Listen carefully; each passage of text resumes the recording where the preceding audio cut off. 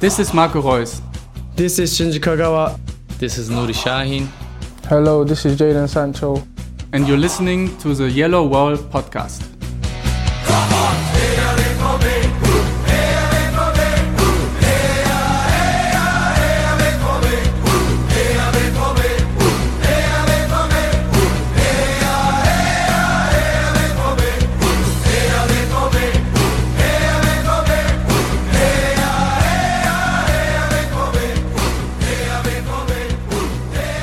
Hello and welcome to episode 387 of the Yellow Wall Pod. I'm your host Stefan Butzko, and today we will talk about Borussia Dortmund's matchday 2 defeat against SC Freiburg, yay, Thomas Delaney joining FC Sevilla, and we'll talk about Thursday's Champions League draw, Friday's game against TSG Hoffenheim, and what BVB's women's team has been up to.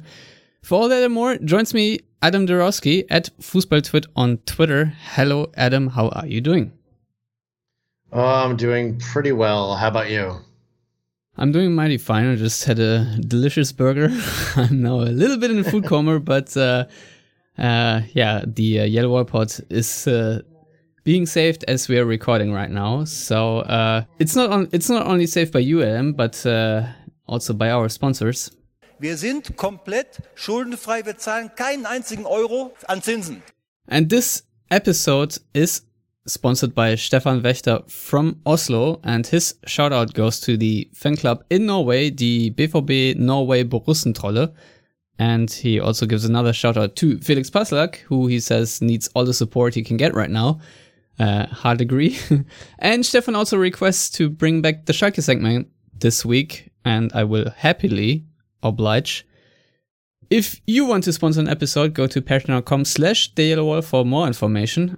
We shall have more sponsors in the next few weeks, which is something I'm very excited about. So, I don't know when we will squeeze the Schalke segment in there, but first, before we can, enjoy ourselves in the little bit of Schadenfreude that was the only thing that sort of dropped from the tree for Dortmund fans the past weekend. Adam, what did go wrong in Freiburg? Oh boy, I'll tell you. It was one of those matches where it seemed like they pushed and just couldn't get it done. I was planning to watch this match on delay. We were having a family outing to celebrate a wonderful member of our family, but unfortunately, I got a notification that let me know the score, and I was like, crap. So then I had to go in and watch it afterwards, knowing that it was going to end poorly, which is just a terrible way to watch a match on delay. I like to hide and then, not know anything that's going to happen. So unfortunately, it just felt from the very beginning that it was one of those days that they would try and not get anywhere. I was actually looking at the Sofa score graphic today. They have the attack momentum, and it's like Freiburg's only two little blips of activity were the two goals, and Dortmund just had blips all over the place. So it sounded like it looked there like Dortmund should have come away with it. And I'll tell you, watching the match at some points, it was like, oh man, they cannot pull this off. Unfortunately, going into it knowing that they wouldn't pull it off just kind of put a damper on the whole thing. But yeah, there were a couple players that looked like they were hell bent on doing something. Bellingham, I think, was one, but just couldn't pull it off in the end, and it just seemed like the longer the match went on, the less likely it was, to be honest. Yeah, I don't think Dortmund really created too many threatening scoring chances after Yannick Keitel scored the own goal, and that was around the 60th minute where I sort of anticipated Dortmund then finding maybe another gear, but they did not. But yeah, it's a classic Dortmund performance that takes all the momentum out of the whole fan base, and the euphoria dampens after match day 1. And, I was even pretty optimistic after the Super Cup because Dortmund played with the intensity that is necessary and usually applied against other teams than Bayern, leads 90% of the time to a victory. But I did not see this same intensity in Freiburg. Yes, it was a very hot day at the Dreisam, but nevertheless, I thought that too many players had an off day. Marco Reus probably with one of his worst performances in a very long time. Erling Haaland did not really catch anything really. It was, he seemed a little bit lost. I don't know what the Who exactly did. I mean, he had a couple good vertical balls, but I think Christian Streich, after many, many years of regularly losing against Dortmund, has figured out that actually all his team needs to do, in quotation mark, is maybe not try to keep the ball or be proactive, but play a more reactive style and defend most of the time. And I think that's what Freiburg are doing right now, and just sucker punching Dortmund. The last trip to Freiburg was quite similar, to be honest. So that's super annoying. It's also not positive, basically, to take away that the middle was clogged up and Dortmund had a lot of space on the wings. But Nico Schulz had to get off injured, I think, in the 38th minute, and then you had a pretty much still unfit Rafael Guerreiro trying his best, but he looked absolutely gassed after 60, 70 minutes. And on the other side, Felix Passlack, didn't really get the service he needed to return the service into the box. And that's one of those games that I think for many Dortmund fans are really maddening, especially since it's sort of Groundhog Day. After the resounding 5-2 win against Frankfurt, I sort of tallied through Dortmund's match day 2 heroics, and it's not pretty, and things apparently have not changed that dramatically under Marco Rose. Adam, obviously there are a lot of mitigating factors. I don't know if you want to play good cop and mention a few. Mitigating factors in terms of the injuries that forced Dortmund into the same defense that they had in match day 1. Yeah, for example. I don't know if that's what you're referring to. Yeah.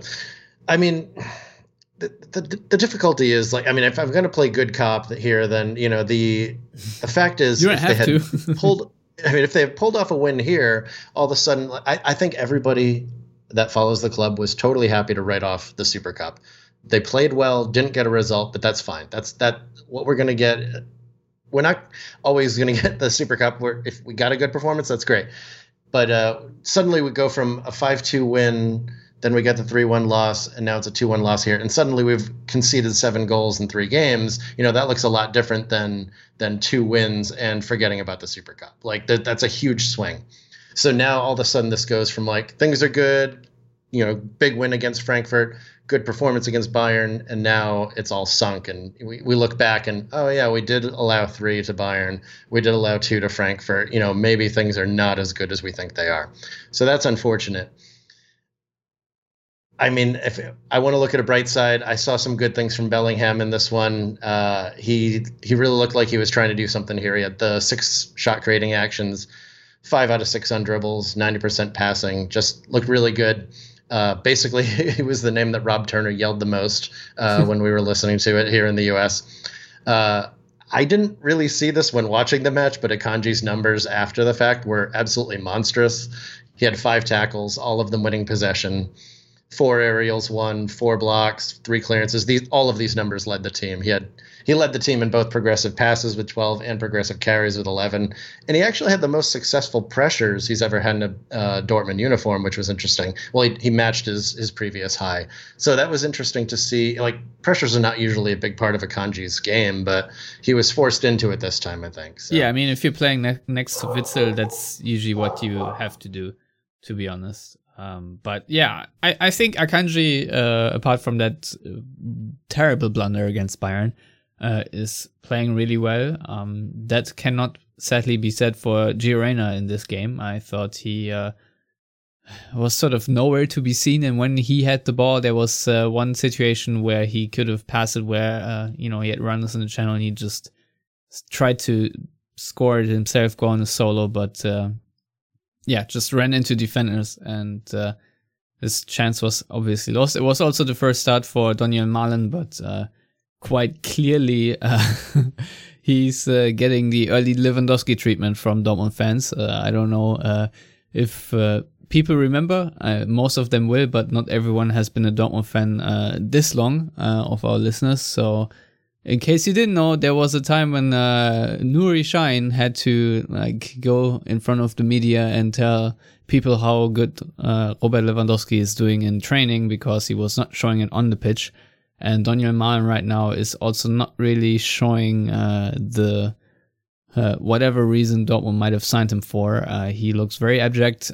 He looks very slow. Not only not pace wise, more like in his head still. Needs his decision making needs to come along a little quicker. But it's a tough situation. Obviously, entirely new team. But I'm just gonna note that other new signings have done better with similar circumstances. So obviously way too soon to make any judgment here on Donyell Malen, but it hasn't helped that Torgan Hazard has been out.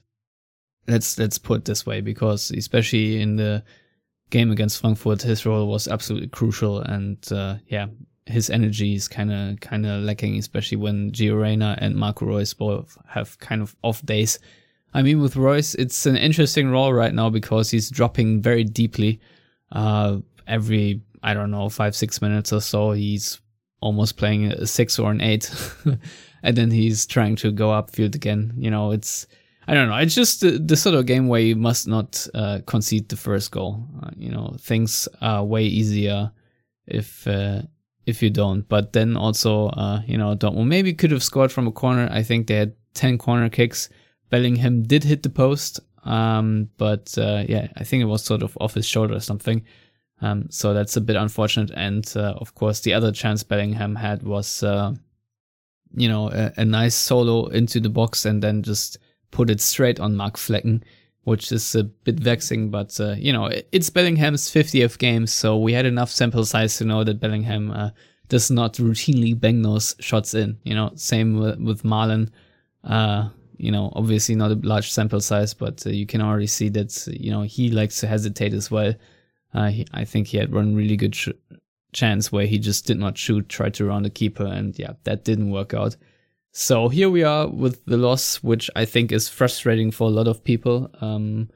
I don't know where Dortmund go from there, but I really expected Dortmund to struggle at the start of the season just because of the patchwork preseason.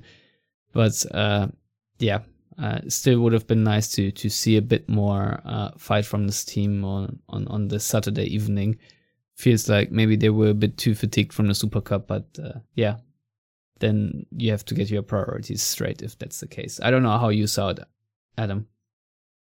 Yeah, pretty much exactly the same way. I just try to remind myself, this is the game that they were going for the club record for wins in a row. So I don't feel that way right now, but it's kind of amazing that that's actually something that they were going for, in the league at least. So I don't know, maybe a little bit of perspective there, It was the 34th straight game of the goal, although they didn't score it themselves, so we'll take that. Well, yeah, I don't know if I don't recall the replay really. Did Bellingham miss it and then Keitel was so surprised that he tipped it in, or did Keitel get the ball before Bellingham could get to it? Since you probably watched it more recently, how did that one go in again? Yeah, Keitel was right behind Bellingham. Bellingham went for the kind of side leg flick and missed it, and it just went on off of Keitel. And it was unfortunate for Keitel, but he had to defend Bellingham, and Bellingham just happened to miss it, and it just went in off of him. The one thing I found really interesting is that Dortmund had 4 bookings. I think Malen, Dahoud, Akanji, and Guerreiro all were booked. That's usually not a case between Dortmund and Frankfurt, Dortmund and Freiburg, because there were 5 yellow cards in total. Oftentimes this is a game where there are 0 yellow cards. So considering there were a lot of tactical faults on Dortmund's side, you can see that the defensive structure, if you will, is far from perfect, and they were very susceptible against counterattacks. I wonder how this changes with the return of Hummels, and maybe Guerreiro will be a bit fitter, but I'm not having my hopes up too high, because that was just collectively not good enough. The pressing intensity was completely gone. The spacing was abject. When you saw Haaland press, then the rest of the team didn't follow. sort of all the symptoms and the frailties we've seen before from this Dortmund team, where I was sort of hoping that this is a thing of the past, but apparently on away days it's still very much a thing, and something that Marco Rose and his team need to address. Full stop. Yeah, absolutely.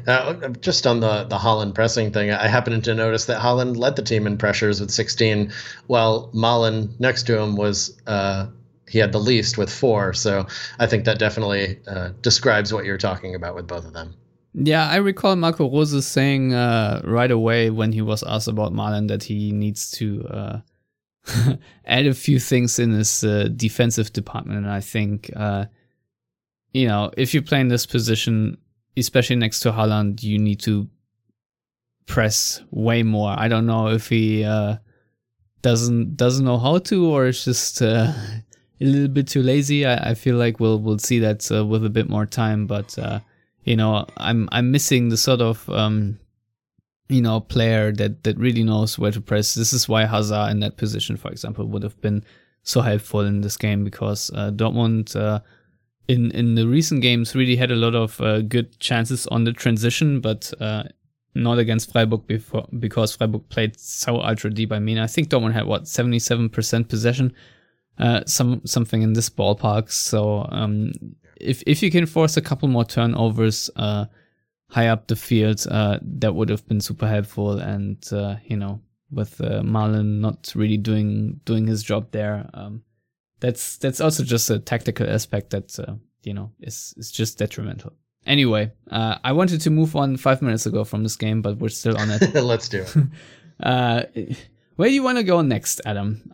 We have a Schalke segment where we could talk about, I guess, we have Thomas Delaney leaving.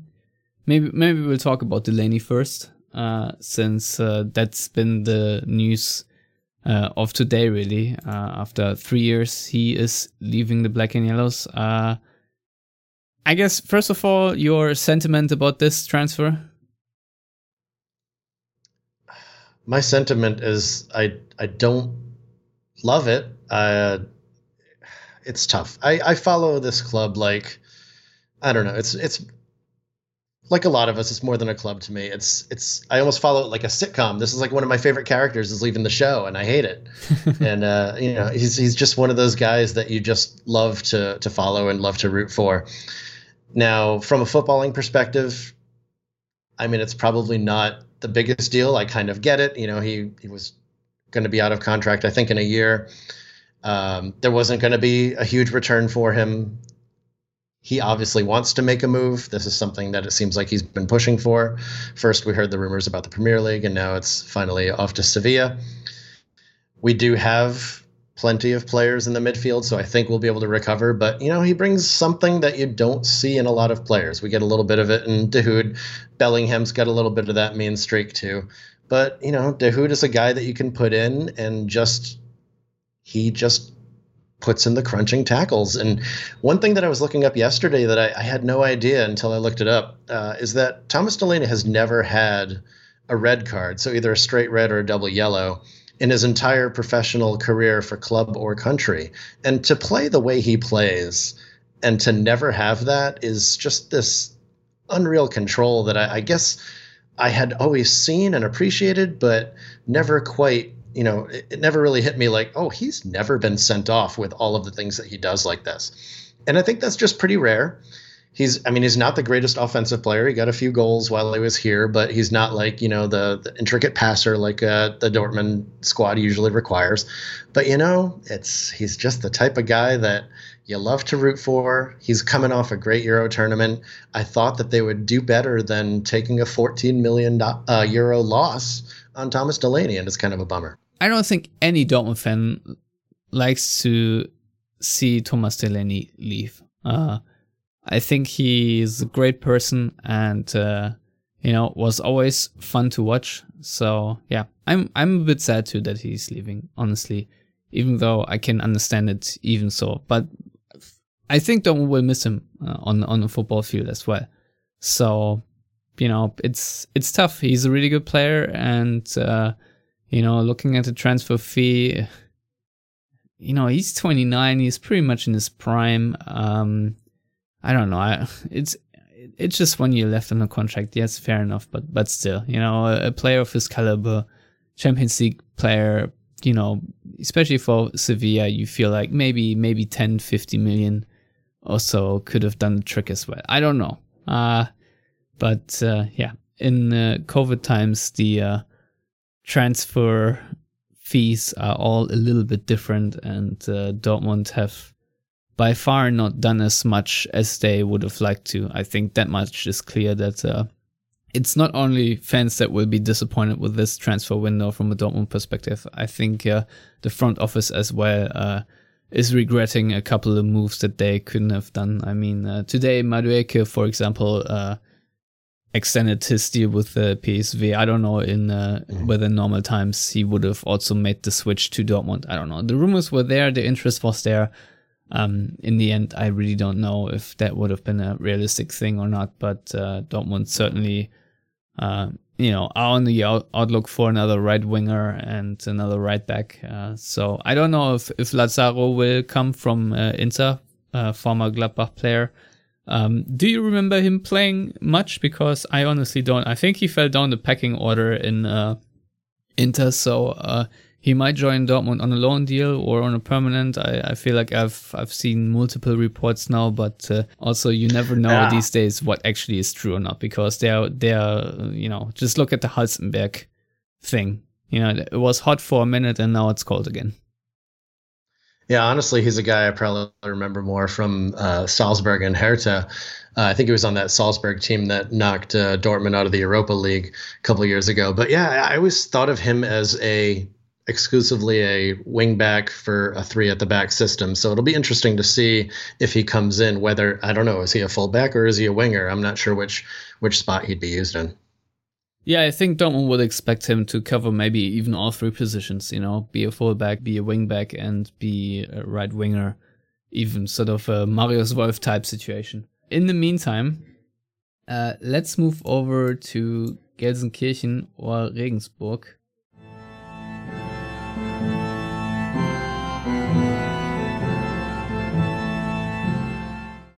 So, Adam, have you seen what our Zweite Bundesliga friends FC Schalke have been up to in recent weeks even? Well, honestly, the only match I watched was the opener against Hamburg, and it was beautiful to see them blow that one. Although, who do you even root for? Schalke and Hamburg there. But I've only caught up on the scores since then, which there was a win, a draw, and then a big loss. So one thing I did notice about the Regensburg game is that old friend Jan-Niklas Beste scored against Schalke. So that must have been a fun time for him. Yeah, definitely. Schalke didn't just lose to Jan Regensburg. No, they lost 4-1. That's quite hilarious. And they are now sitting in 13th place. Regensburg, meanwhile, I think are top of the Zweite Bundesliga with that win. Before that, they were leading against Aue for a very long time, around the 80th minute or so. And then they conceded the equalizer and the team got sent back to the locker rooms with the classic Schalke boos and whistle. Fun times at Schalke. I don't know. I also don't want to talk too much about Schalke, to be honest, because we do have another game to preview, and that is of course against Hoffenheim. That should be a fun one on Friday. Adam, you just said how a lot of things went south for Dortmund, how a lot of euphoria sort of died, but obviously a home win against Hoffenheim on Friday would repair some of that. That's one good thing about football these days, is that every notion is very short-lived, and it's all in the short term. So how do you think Dortmund will approach this? Do you know who's fit and who is not? Well, I guess it has to be seen as a good sign that Guerrero and Hummels and Emre Can all came back as subs in the match against Freiburg. And Brandt, yes. You have to assume that Guerrero will probably be starting. I know that Schultz's injury isn't expected to be like a long-term thing, but I would assume that was probably enough for Guerrero to be eased back into a starting role. I do wonder if Hummels is ready for taking over for Witsel. That would be obviously some great news. I think Witsel did admirably when pushed into duty there, but having the Akanji and Hummels duo back would be great. Thomas Meunier is not going to be ready as the right back, which means we could be seeing Passlack again. We could be seeing a change with Marius Wolf. We could actually see Emre Can. Yes. Yeah, Emre Can might be an interesting one as well to put in there. I personally might give John the call just to get something different out there.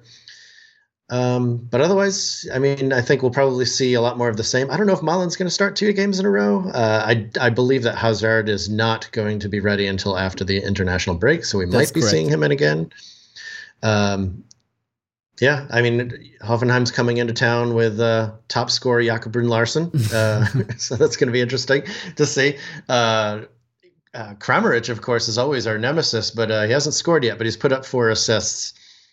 So he'll be looking to get his first or second, third, or fourth of the year facing Dortmund. But yeah, I think we're going to see a very changed starting defense, but otherwise probably going to be a lot of the same. Yeah, do you think you would give Malin another start? I mean, on the one hand, you kind of have to. He needs to find his feet somehow. On the other hand, there are alternatives available like Moukoko. Just from a confidence perspective, it might make sense to go with Malin again and just, you don't want to pull him out after one start and make it kind of look like you're losing faith. So I could see giving him the first 60 minutes or so to see what he can do. Hoffenheim's a different side, so maybe things will go a little bit better. And, they've had a whole week to work on it. They haven't had any midweek games. So I'm hoping that, they can go with him again and hopefully see some improvements because, quite frankly, they need to see some improvements because it didn't go very well. But I think that might be the way I'd go. Yeah, also, Dortmund really need to do something about the way the table is looking right now, because we have Wolfsburg in first, Hoffenheim in second, then we have Leverkusen in third, and then fourth is Bayern. Ugh. So, to make it even more perfect, I guess you would swap out Bayern for Leipzig, who just like Dortmund are in sixth right now. So, very annoying. I think Hoffenheim had this spanking of Augsburg on the first match day, right? There was a 4-0 win and then a 2-2 draw against FC Union Berlin. And I only watched the highlights, and thank you again, ESPN Plus, for the Bundesliga highlight show. That is very convenient if you don't have time to watch the entire match day, even though you can do that too real life. Nevertheless, I think that still was quite the entertaining game, to be honest. And I must say, I'm already looking forward again to Oliver Baumann having his best day of the season, because to me he's like one of the most average keepers in the Bundesliga, but somehow very often against Dortmund he's having outrageous games, and the same usually is true for Kevin Vogt and Stefan Posch. So I don't know why, but the goalkeeper and center backs by Hoffenheim, for some reason always play lights out football. But also interesting how Brun-Larsen will do against Dortmund. Last time around, I hardly noticed him. He didn't really do much, so I hope it stays the same, to be honest.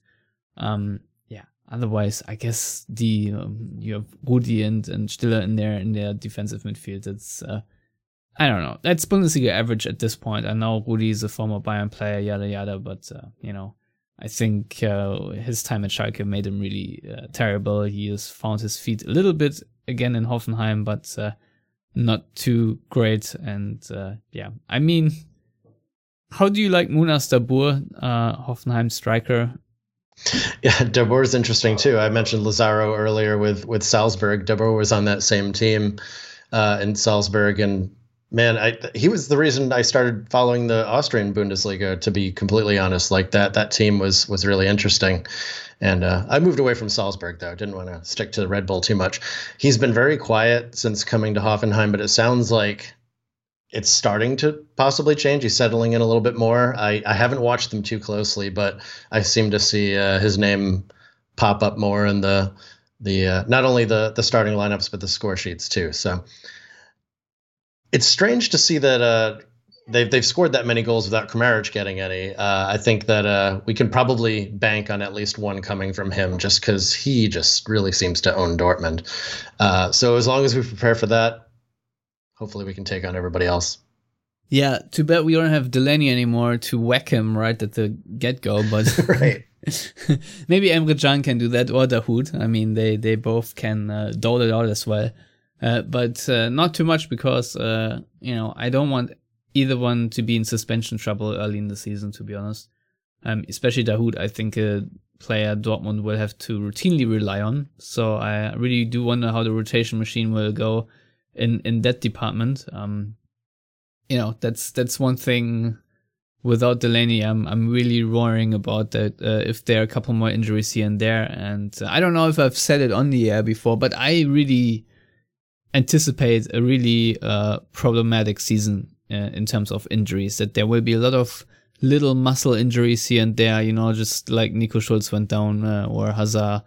All these kinds of things, just because most of the players didn't really have much of a preseason, and it was all very disjointed. And the way things are going for Dortmund in these phases is usually that they pick up a lot of injuries. And I also don't know how Mats Hummels will play, considering he was at the Euros and had this problem with his tendon, and now, according to, I don't know, the tabloids, he's also going through a divorce, so I don't know how that personally will affect him. I have no idea. Also, nothing I really want to discuss on the Yellow Wall pod, but I see a lot of injury trouble on the horizon, and I already have a little knot in my stomach, to be honest. I am excited about Julian Brandt's return, because I feel like this could be a very positive season for him. Let's hope that he is not too slowed down by having had COVID. I don't know, some players are affected by it, and Julian Brandt was never the fittest player, let's put it this way, but he did look a little fitter during this preseason, for whatever that was worth. Probably not much, but I really hope he can hit the ground running. The couple of minutes he got against Freiburg were okay. So let's see how that goes. But how many changes would you make to Dortmund's lineup? Would you even try to start Brandt instead of maybe Reina or so, tinker around a little bit, or would you try to leave much the same as possible? All right, so I think putting Brandt in for Reina is kind of what I was expecting there. I think that would be the only change I would make besides the back line. The back line, like I said, probably going to see a good 3 changes there. But other than that, I might go with the same thing and see how we go. Do you have a scoreline prediction? All right, a scoreline prediction. I'll go with the first thing that came to me. I'm hoping that the yellow wall and the fans really get behind them again, like against Frankfurt. Hope we see a 3-1. I think Kramaric is going to get that one, but hopefully we get the 3 in return. Yeah, I actually feel like there will be even more goals, to be honest. I don't know why.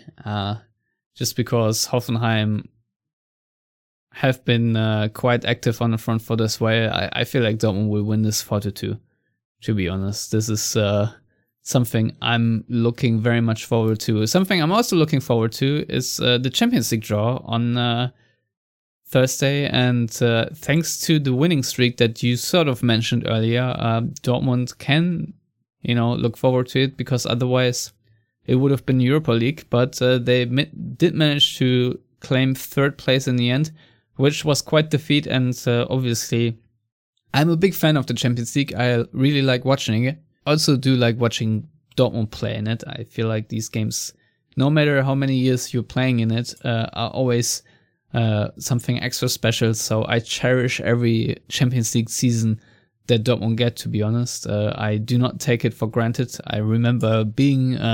Actually, I was in the North stand when Dortmund returned to the Champions League after a long time against Arsenal. I think it was the home match where Ivan Perisic scored an absolutely ridiculous goal. And I had the perfect angle for it to just see the ball go into the top right corner. Look it up if you haven't. It's really is a gorgeous strike. So, Adam, I assume you have sort of in front of you who Dortmund can draw or can't draw.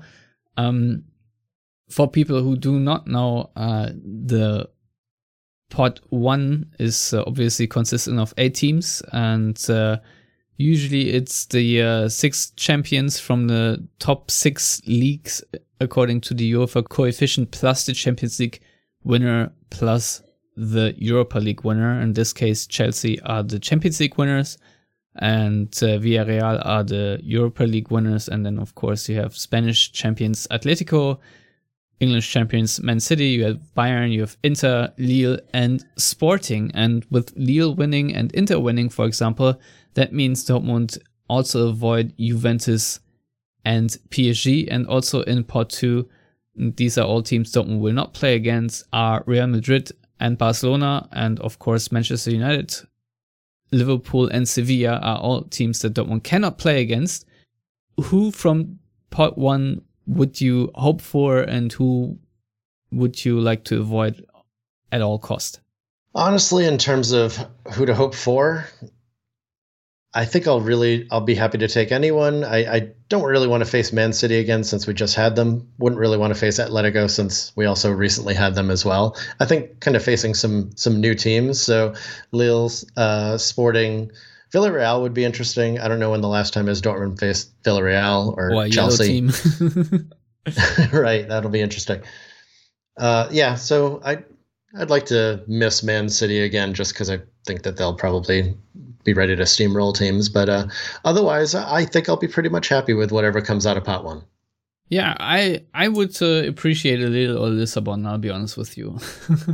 I think Lille had to, they bled a couple of good players they had in their championship winning team, and Sporting Lisbon are the Portuguese team, and usually that means Dortmund fare well against those. In pot 3, we have also a really chunk of good teams. We have FC Porto, we have Ajax Amsterdam, we have Shakhtar Donetsk, RB Leipzig, Salzburg, Benfica, Atalanta, and Zenit St. Petersburg.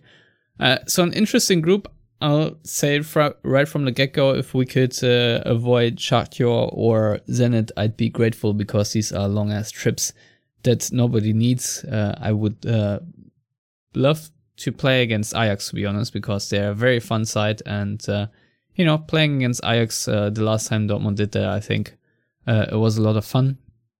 So I don't really have any preference there, but, those were the high moments of Götze.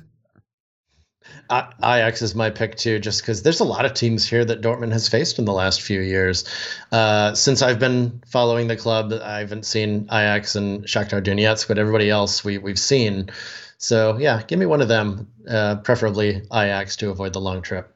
Yeah, Dortmund did play against Shakhtar too, but I think that was in 2013 when they went to the Champions League final. I think they faced them in the group stage, something like that.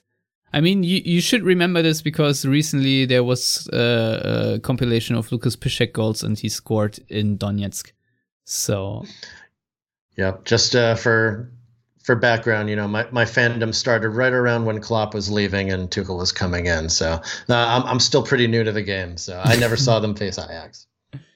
Yeah, no, the especially the game in Amsterdam was super fun. I don't know if you can watch it real life anywhere, but if you can, do. It really is a fun game. Anyway, pot 4, we have Besiktas, we have Dynamo Kiev, we have FC Bruges, young boys from Switzerland. We've got AC Milan, Malmö, and of course Sheriff Tiraspol. There's also Wolfsburg in there, but since they're also a German side, Dortmund cannot draw them. Any preference there? Just give me young boys. Villarreal will just go all black and yellow in this group. That'll be fun.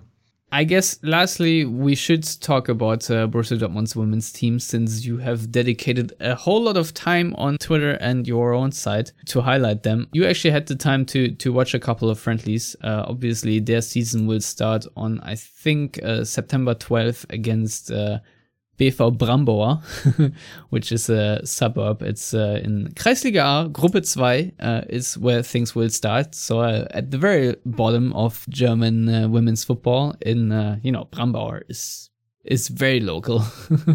So, I'm looking forward to watching those games. I haven't had the time to watch the friendlies, but I'll make sure to tune into the actual league and cup games.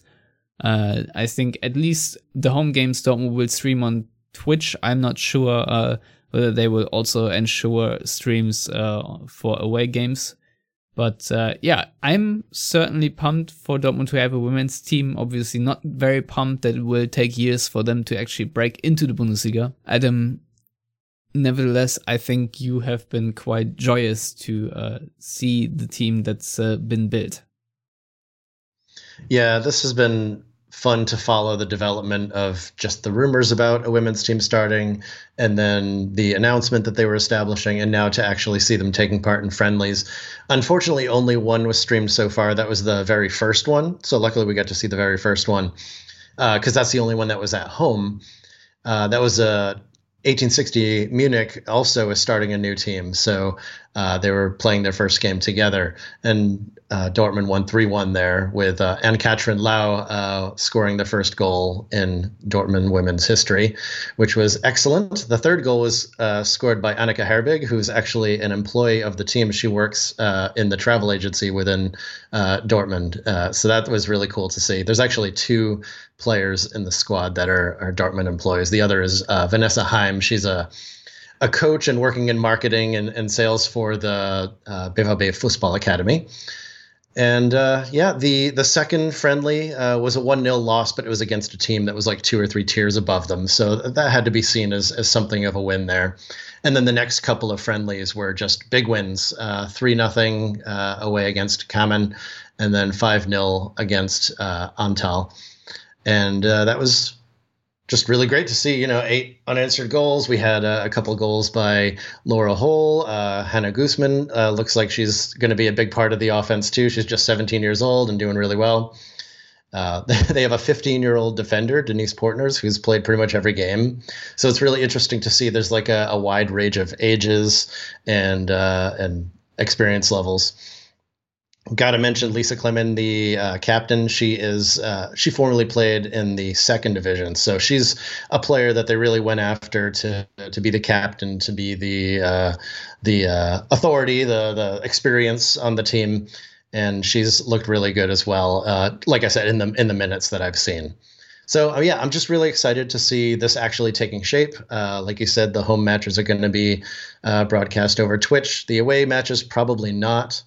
Although I guess one of the friendlies was on RN Plus, but I was not able to catch that one. It happened to be the 1-0 loss. So if it was one of the other ones, I would have jumped all over it to see the goals. But yeah, so very excited about it.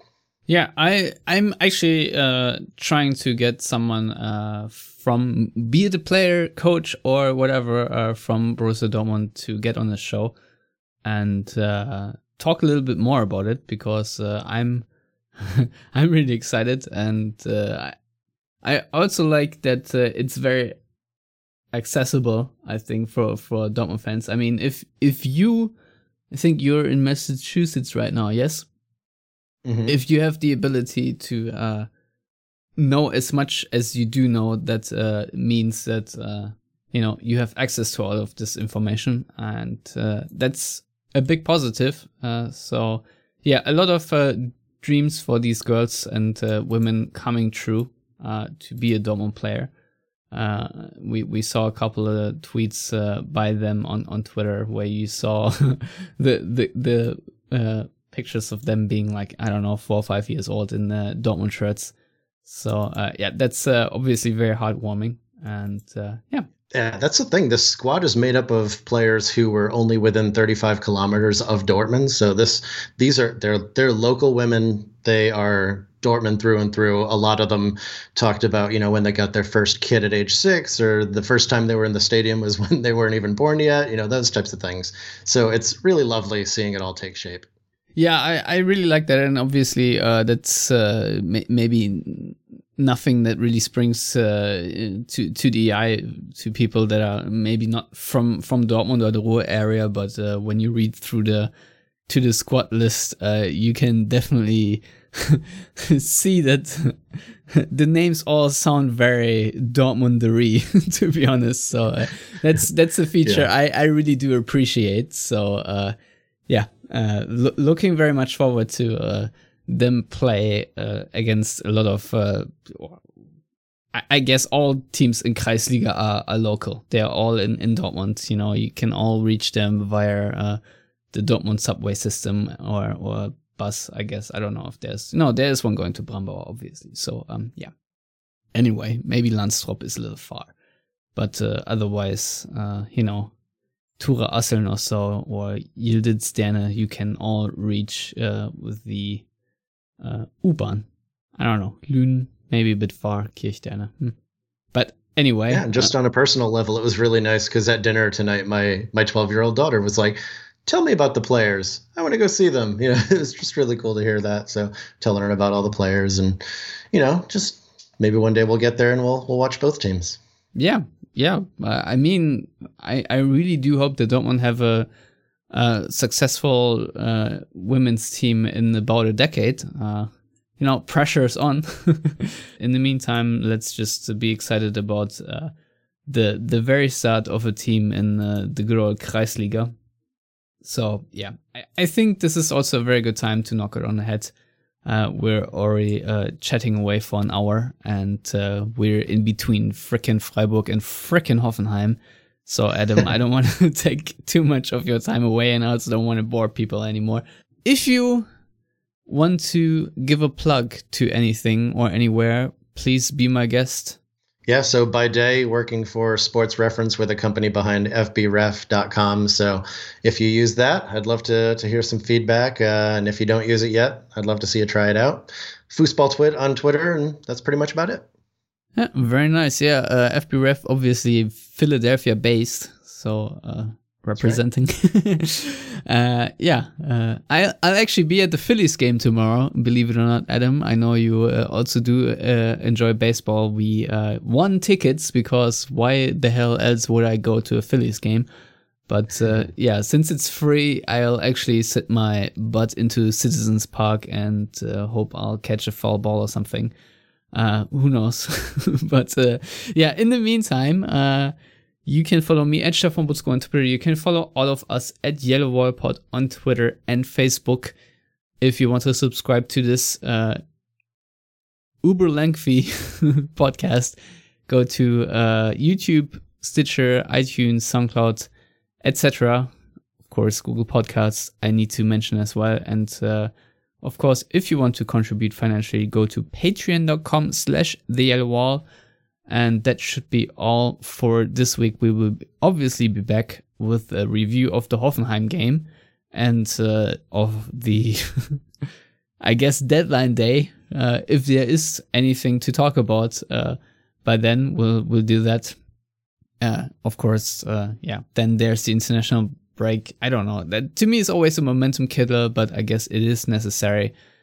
Anywho, as always, thank you very much for bearing with me and listening, and goodbye.